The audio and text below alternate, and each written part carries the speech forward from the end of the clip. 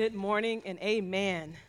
I am so grateful to be a part of worship today. There is something absolutely beautiful when sons and daughters of God gather in community to seek after the power of the Holy Spirit.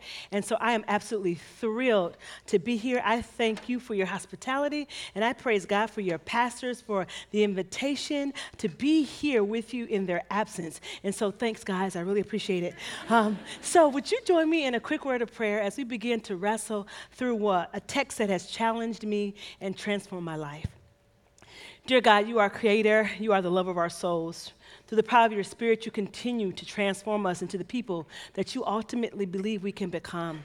And so I'm grateful, oh God, for this opportunity to share and to speak your words.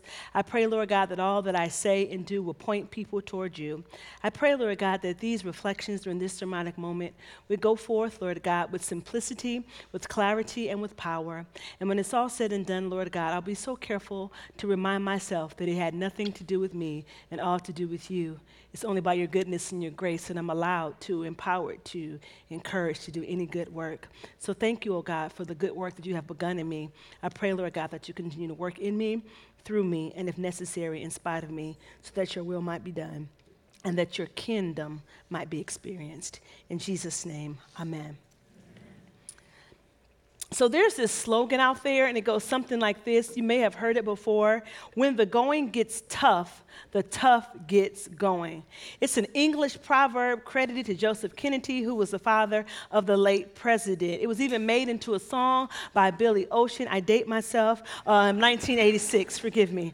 So the idea is kind of simple. It's not too difficult to understand. It's the idea that we ought to refuse to be defeated or overcome or overwhelmed or walking away. We ought to embrace challenges. We ought to carpe diem, seize the day, become bigger than our problem. This little slogan is a gentle reminder that whenever adversity comes, we ought to rise to the occasion that we might come out victorious, even more than conquerors. I mean, this little phrase, if I could translate it into a sort of contemporary moment, it's like we're supposed to become the Wonder Twins and stick out our arms and activate, or we're supposed to be Wonder Woman or the Black Panther. You understand what I'm saying? When things happen, Wakanda forever, you're supposed to just, I digress, pray for me.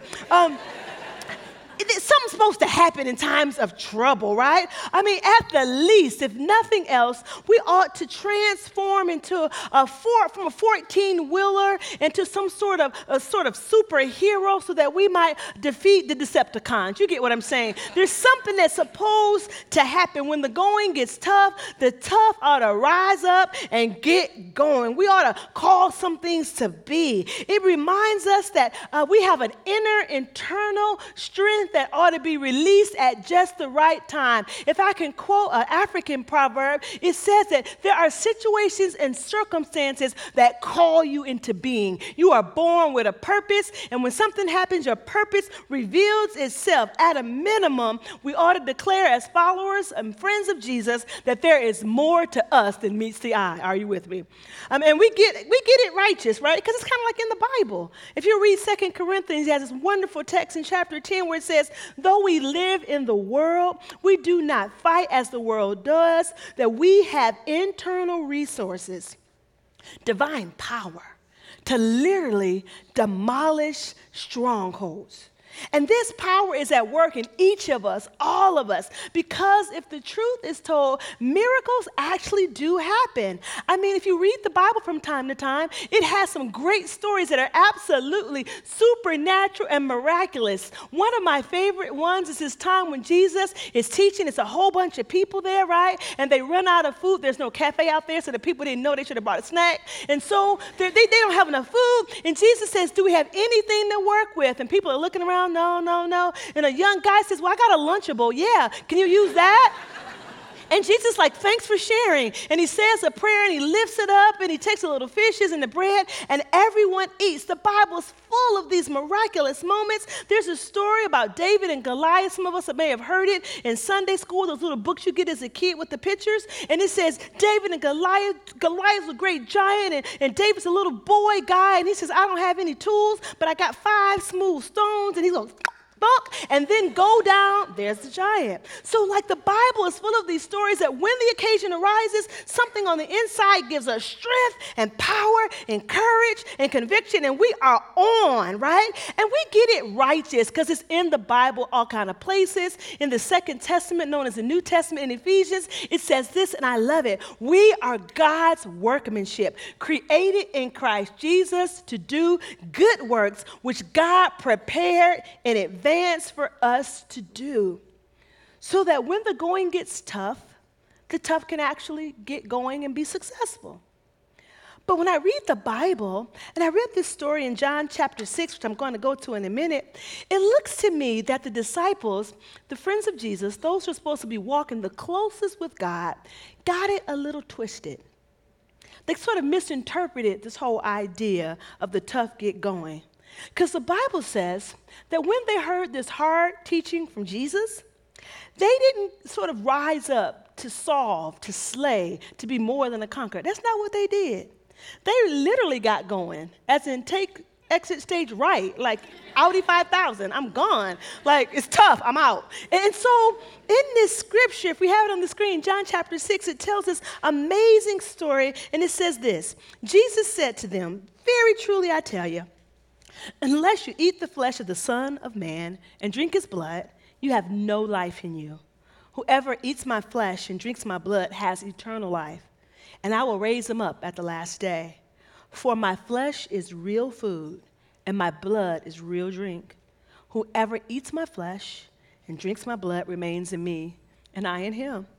Just as the living Father sent me, and I live because of God the Creator, so the one who feeds on me will live because of me. This is the bread that came down from heaven. Your foreparents ate manna and died, but the one who feeds on this bread will live forever." He said this while teaching in the synagogue in Capernaum. On hearing this, many of his disciples said, "This is hard. Who can accept it?"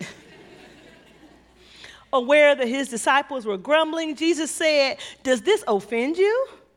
What if you see the Son of Man ascend to where he was before? The Spirit gives life. The flesh counts for nothing. The words I have spoken to you are spirit, and they are life. Yet there are some of you who do not believe." For Jesus had known from the beginning which of them did not believe and who would betray him. He went on to say, "This is why I told you that no one can come to me unless the Father has enabled them." From this time, many of his disciples turned back and no longer followed him. Now, on the one hand, it's kind of hard for me to believe that they left, like so quickly, so easily. I mean, there have been these great, amazing, unbelievable demonstration of Jesus' power and confirmation of his identity. Jesus had done some pretty amazing things. He had done some miracles in the chapters that precede this. Remember, water had been turned into wine at a wedding. That's pretty cool. A man who had been sick for 38 years was healed at a pool, and Jesus himself had walked on water. John the Baptizer had proclaimed that Jesus the Christ was a Lamb of God who takes away the sins of the world. How could they so quickly disregard, dismiss, and even distance themselves from him? I don't get it. But on the other hand, I kind of do. Because I've been in church work about 20-some years. And I know this does not happen at Soul City Church, but at other churches that I know of. Church people can be funny. They can be kind of funny style, kind of sometimey, you know what I mean? And so sometimes they do leave you out there by yourself. I get it. I get why they departed. Because the text says it very simply. Jesus said some words that were hard to live out. And I've come to this place in my life to recognize, and if not reconcile, that sometimes Jesus' words are simply tough to understand. It's going to take more than a cursory hearing to fully comprehend the breadth and the depth of what God intends. I mean, if the truth of the matter is told, many of us, some of us, maybe one of us, prefer gimmicks, right? And these simple formulas instead of this complex thing that Jesus does. I know this is not you, but I grew up in a rather conservative, Pentecostal church, and there's nothing wrong with that, except for the fact that they gave me all these formulas, 1, 2, 3 steps, and this happens, 5, 6, 7, 8, turn around, and this happens. And so that was kind of my whole theology. I mean, when I talked about walking with Jesus, I summed it up in one phrase: don't laugh. I tell you, don't laugh. It was my truth. They say, don't drink, smoke, or chew, or hang out with the boys who do. And that is the work of Jesus in your life, right? And so some of us like these gimmicks or these simple phrases that help us to know how to live out our faith. Most people don't want to do the hard work of trying to figure out what it means to have an authentic, relevant, loving faith in an ever-changing, global, postmodern perspective. Most people don't want to work that hard when they go to church. And so when Jesus says something complicated or complex, we tend to walk away from Jesus. And that's what the disciples did. They said, this is too hard. Because sometimes Jesus' words are so risky and so radical that it goes up against tradition of our foreparents and even the church. Because sometimes you become a follower of Jesus and you go to church and it's great and wonderful, but sometimes we hear these teachings where we go to church and it's all about who can be excluded, who can be put on the outside. It's a us and them. In the Bible, the words of Jesus says everybody's welcome and everybody's included. It's radical and it's risky to do the work of following Jesus. It was against the rules for folks to eat the blood of animals. They were like, Jesus is a heretic. He don't know the rules and the regulations.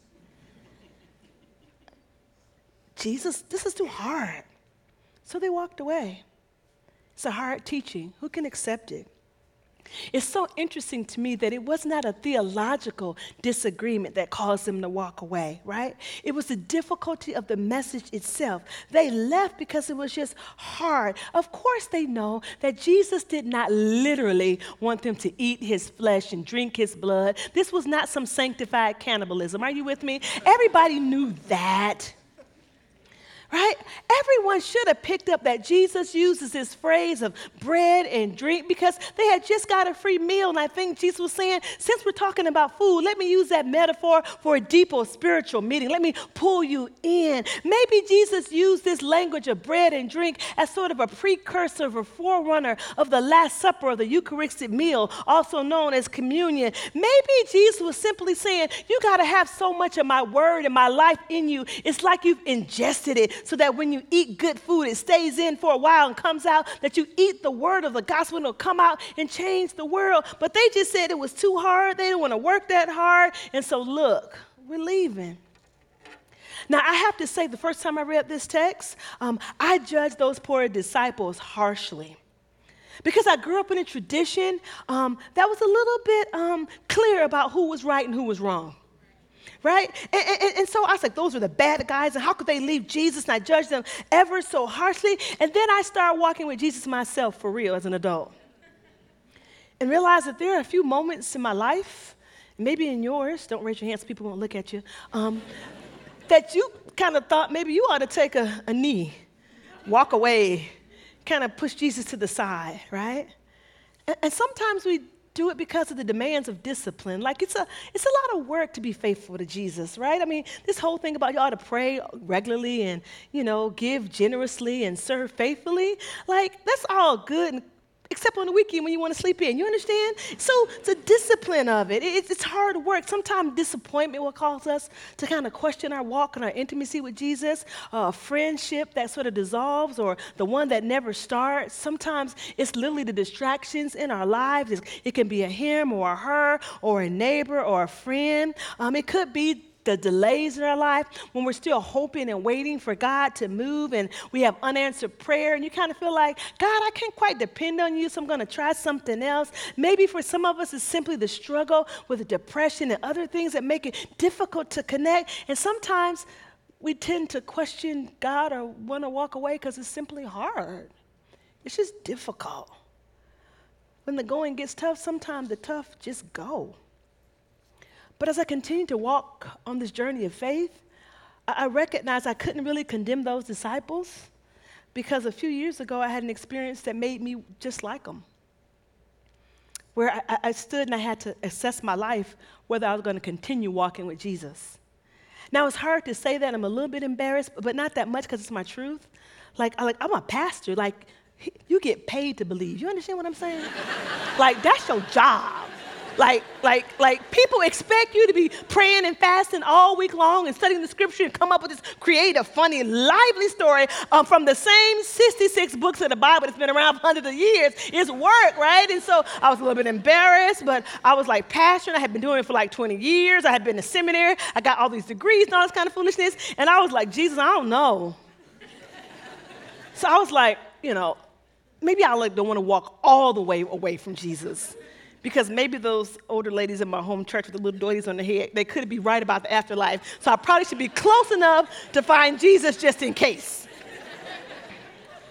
And it wasn't because it wasn't theological so much. I didn't doubt that Jesus was the Son of God. I didn't doubt that kind of stuff. But it happened some years ago when my father died, right? And let me tell you what happened.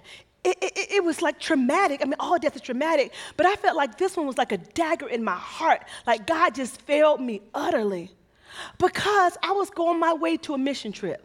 Like as a good Christian girl, right? So I do these mission trips usually once a year, once every other year, where I get on planes, or I do it locally, but been to South Africa, been to Arizona, been to Mexico 3, 4, 5 times. Like I go and give my life to God for a week or so, and so signed up. A group of us had gone, we're gonna build this house in Cape Town, which we ultimately did, but it takes 26 hours to get there, right? And so I'm on this plane, traveling to go to do this mission trip. Did I mention that I work for Jesus, so I was not in business class or first class, right? I was in the coach section where there's seat, me, and 2 more seats, right? So for 26 hours, I'm suffering for Jesus, right? In this little chair, trying to get to South Africa to do his will. I get off the plane, and my phone is blowing up. It's my brother. And I'm like, why are you calling me? Because if I pick up, I got to pay these long-distance international fees. Text me, man, 50 cents a text. And so, but he's calling me, and he's calling me. I finally pick him, like, what's going on? And he's like, I got to tell you something. And I was like, what? He's like, no, serious. I need you to be serious. I need to tell you something. And I was like, what? He's like, Dad died. I'm like, what are you saying? What are you saying? He's like, no, Dad died.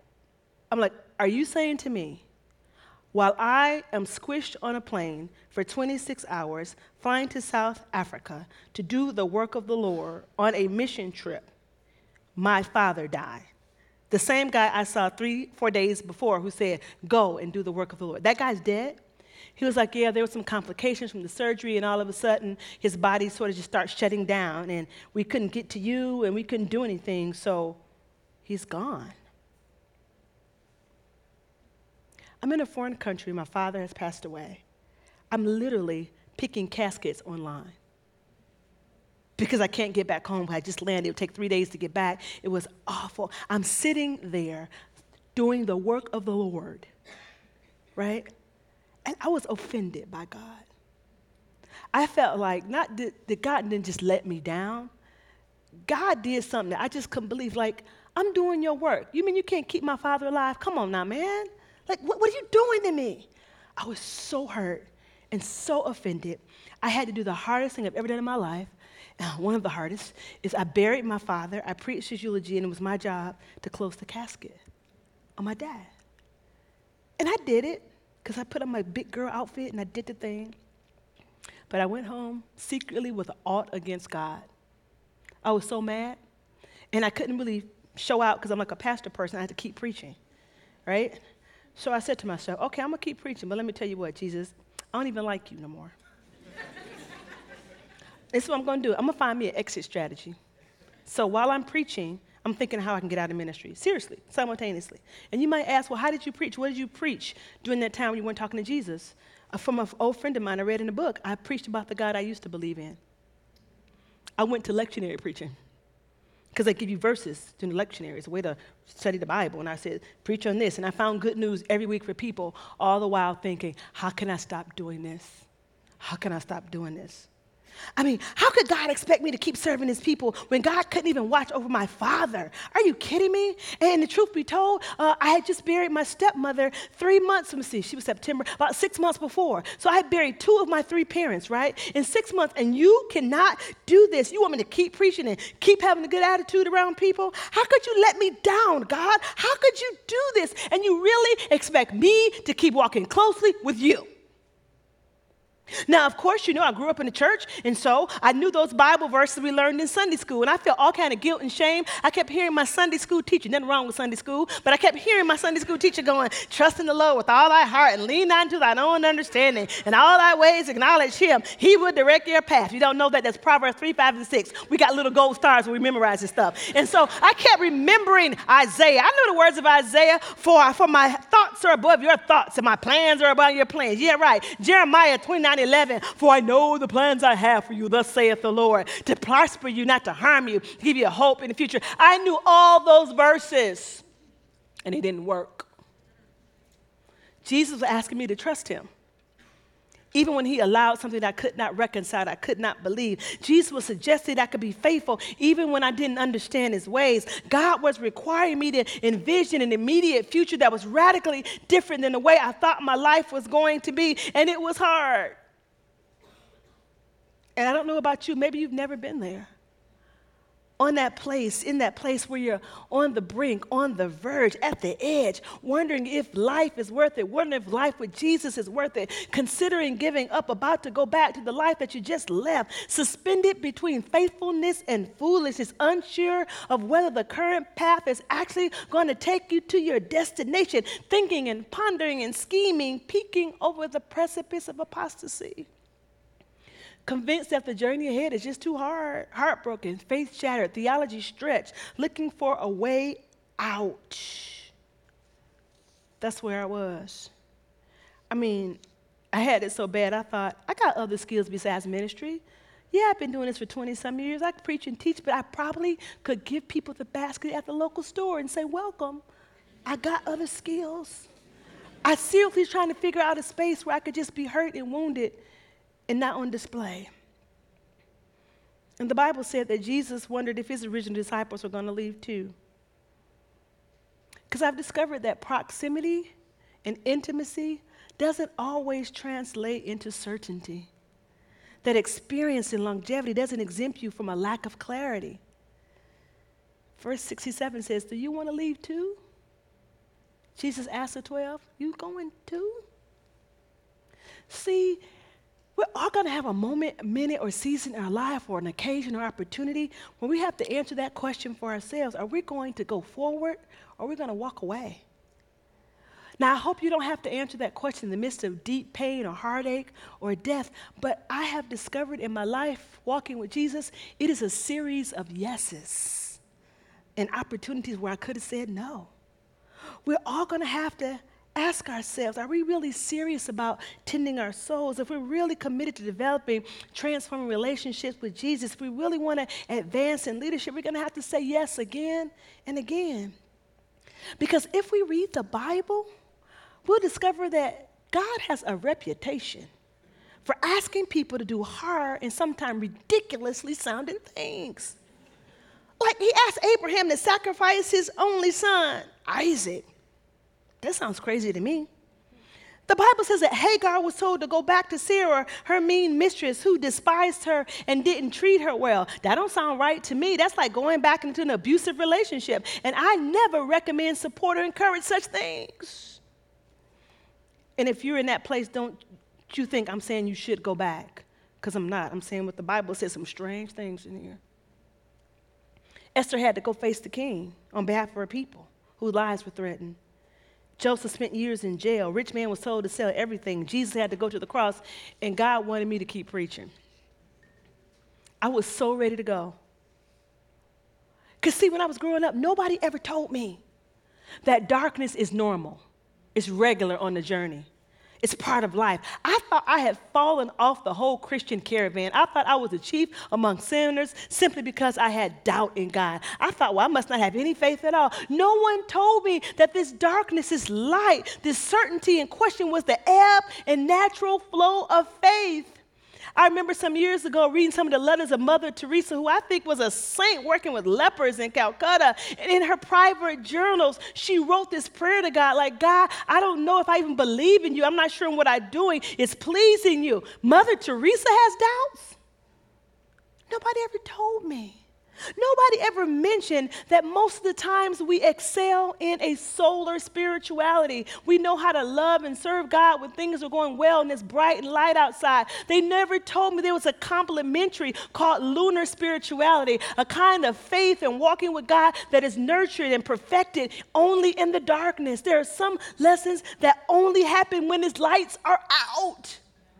Because when you're in a dark room, it changes your eyesight. You all know if somebody turns the light down, something happens in your eyes and you can see things you've never seen before. There's an internal and external adjustment. And that's what happens in lunar spirituality. When the lights go out, you get to see stuff you had missed when it was light outside. Nobody told me that.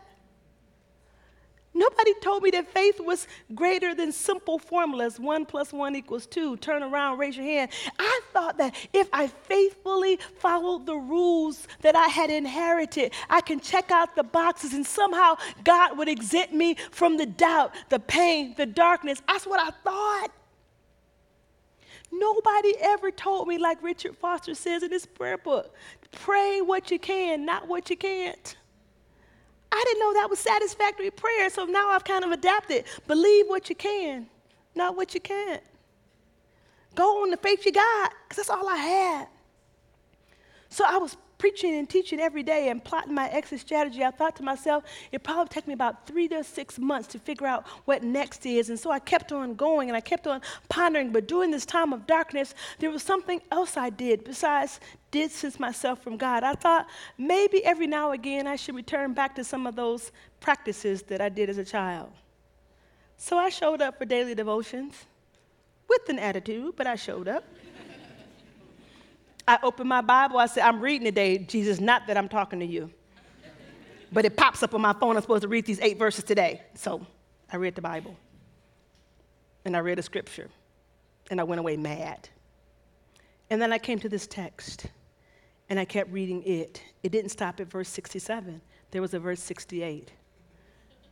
The Bible keeps speaking. And it said, Simon Peter answered, Lord, to whom shall we go? You have the words of life. We believe and know that you are the Holy One of God. I asked myself, at least, where are you going? Like, seriously, where can you go? It occurred to me, I don't know why it took me so long, it occurred to me that God is everywhere. That everywhere I would turn, that I would have a sense of awareness of God. I'd be like a little toddler playing hide and seek under the dining room table. God's like, you think you're hiding, but I see you. Like, where could I go? As soon as I would run into another human being, somehow I would be in trouble because we all display the glory and the goodness of God and made in God's image. And so every time I see another person, it reminds me that God was loving and real and present. Where would I go? Where 2 or 3 are gathered, God is there. I thought maybe I'd go to the uttermost parts of the earth and maybe I could run away from God, but then it occurred to me if I went left, God would probably counter right. That if I went southeast, God would kind of come northwest. If I went to Asia, I'd run into God in the secret house churches. Or if I went to South Africa again, I would sense God at the Cape of Good Hope where the oceans collide. If I went to Alaska, I would see the beauty of the glaciers and I would literally have to declare God's glory. If I hid in the barrios of South America, I would likely hear Gloria a Dios. If I tried to be silent, the rocks would cry out. What would I do? I was like the reluctant prophet Jonah who tried to run away from God. I remembered in that story, God did a Pinocchio on him and swallowed him up in a fish. And he had to go preach anyway. And then it came to me that verse in Psalm 139 which says this, where can I go from your spirit? Where can I flee from your presence? If I go to the heavens, you're there. If I make my bed in the depths, you're there. If I rise on the wings of the dawn, you're there. Even the darkness will not be dark to you. And it occurred to me that God is everywhere, and God has everything, and God has everything that I need. The psalmist declared the earth is the Lord and everything in it. It occurred to me that I actually breathe God's air. I'm warmed by God's sun. I need God's gravity so I don't float off the planet. I live on God's good earth. I eat the food grown in the same soil from which God created humanity. I walk on God's property. I mean, when I need a Savior, where am I going to go? Because salvation comes through Jesus. If I need healing, where do I go? God is Jehovah Rapha, a great healer. When I need a provider, where can I go? God is Jehovah Jireh, the one who provides. God is everything, even the words of life. And Simon Peter jumped forward and said in verse 68, Lord, to whom shall we go? And so I discovered I'm much more like Simon Peter than I realized. Because I understand that God has the very words of life. What God says about me and what God's word speaks to me through the Bible is important. They mean something. When God speaks, I have to at least consider what God's saying. It's really a shame because I kind of tried God. And it came back to me that it kind of works. I realized that God was really better than Siri. That God is really my GPS navigating when I go astray. God says redirecting, recalibrating, reconnecting. Go left, go left, go left. And so since I couldn't turn away from God, I just let God hold my arm like a little child. I wouldn't hold God's hand figuratively. I let God hold me like this and kind of drag me along the way you do with a stubborn, 5 or 6 year old in the store where they don't want to go where you want to go. You just grab them up and like, we're going this way. That was me. And so I began to think about my situation. And I searched all over and I couldn't find a way out or a next place to go. So I decided, okay, I guess I'll just stick with God. Not that I was happy, but I made a choice. Because I come to realize that God actually doesn't just love me, God actually likes me. Me. And chooses me even when I don't want to choose God back. And so I chose God again.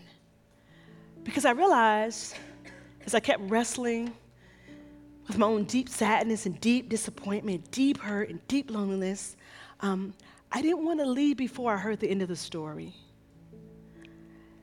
Because when I read this text and Jesus' disciples are walking away, if they had left at that moment, you have to keep reading the rest of the scriptures. It says they would have missed the raising of Lazarus. How cool is that? They would have missed the comfort of Jesus. They would have missed the promise of the Holy Spirit. They would have missed the blessing and the prayer that Jesus declared. They would have missed the personal appearance of the resurrection of the Christ. If they'd have left then, they would have missed him. And my friends, if you're in that place kind of trying to figure out, should I go forward or go away? Should I go deeper or go higher? And you're thinking you might want to exit, I'm begging you, I'm beseeching you, just keep at it. Because I don't want you to miss the good part, which can be the end of your story, and to see how God is going to work everything out for a good or a purpose in a way sometimes that we don't prefer. But if we stay with it long enough, we position ourselves for God to be real to us again or for the first time. So let me tell you what happened to me. While I was struggling, going through the motion, preaching the best gospel I could come up with every Sunday, not only did I kind of read the Bible and kind of show up for prayer every now and again, I had this thing called Sabbath that I took on Mondays. It's a time preachers kind of take a day off, and I was on Sabbath. And in Sabbath, it's synonymous with sloth to me, amen? And so I would sit around the house and kind of do nothing, not move my car, just kind of be there. So on this particular Monday, it was a Sabbath, my phone rang again. And this time, this lady on the other said, hey, is this Miss Barrymore? I said, yes, it is. And I'm XYZ, calling from XYZ place. And they said, you're on a list, right? Yeah. I've been thinking about this for about 7 years. Been going to classes, paying money, going to lectures, being disappointed. They said, you're on a list to be a mom, right? Yeah, that's me. Well, there's a mother at the hospital who's decided not to parent. And we wanted to know if you want to be a mom today.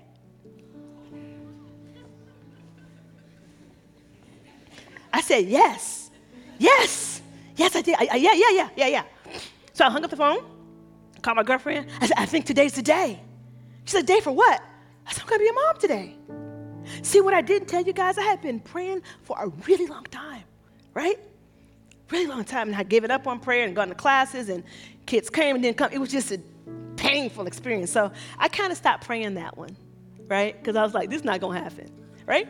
So that Monday I said yes. And my daughter came home. I'm somebody's mom.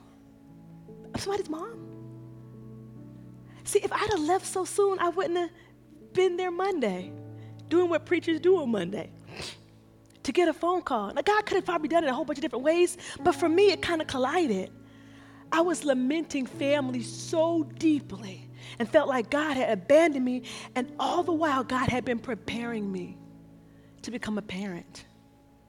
A year after I buried my dad, I became a mother, which was one of the deepest longings of my heart that had been in the background for years. And I thought it would never happen. That's the best gift I've ever gotten. And you know when it happened? At the middle of my darkness.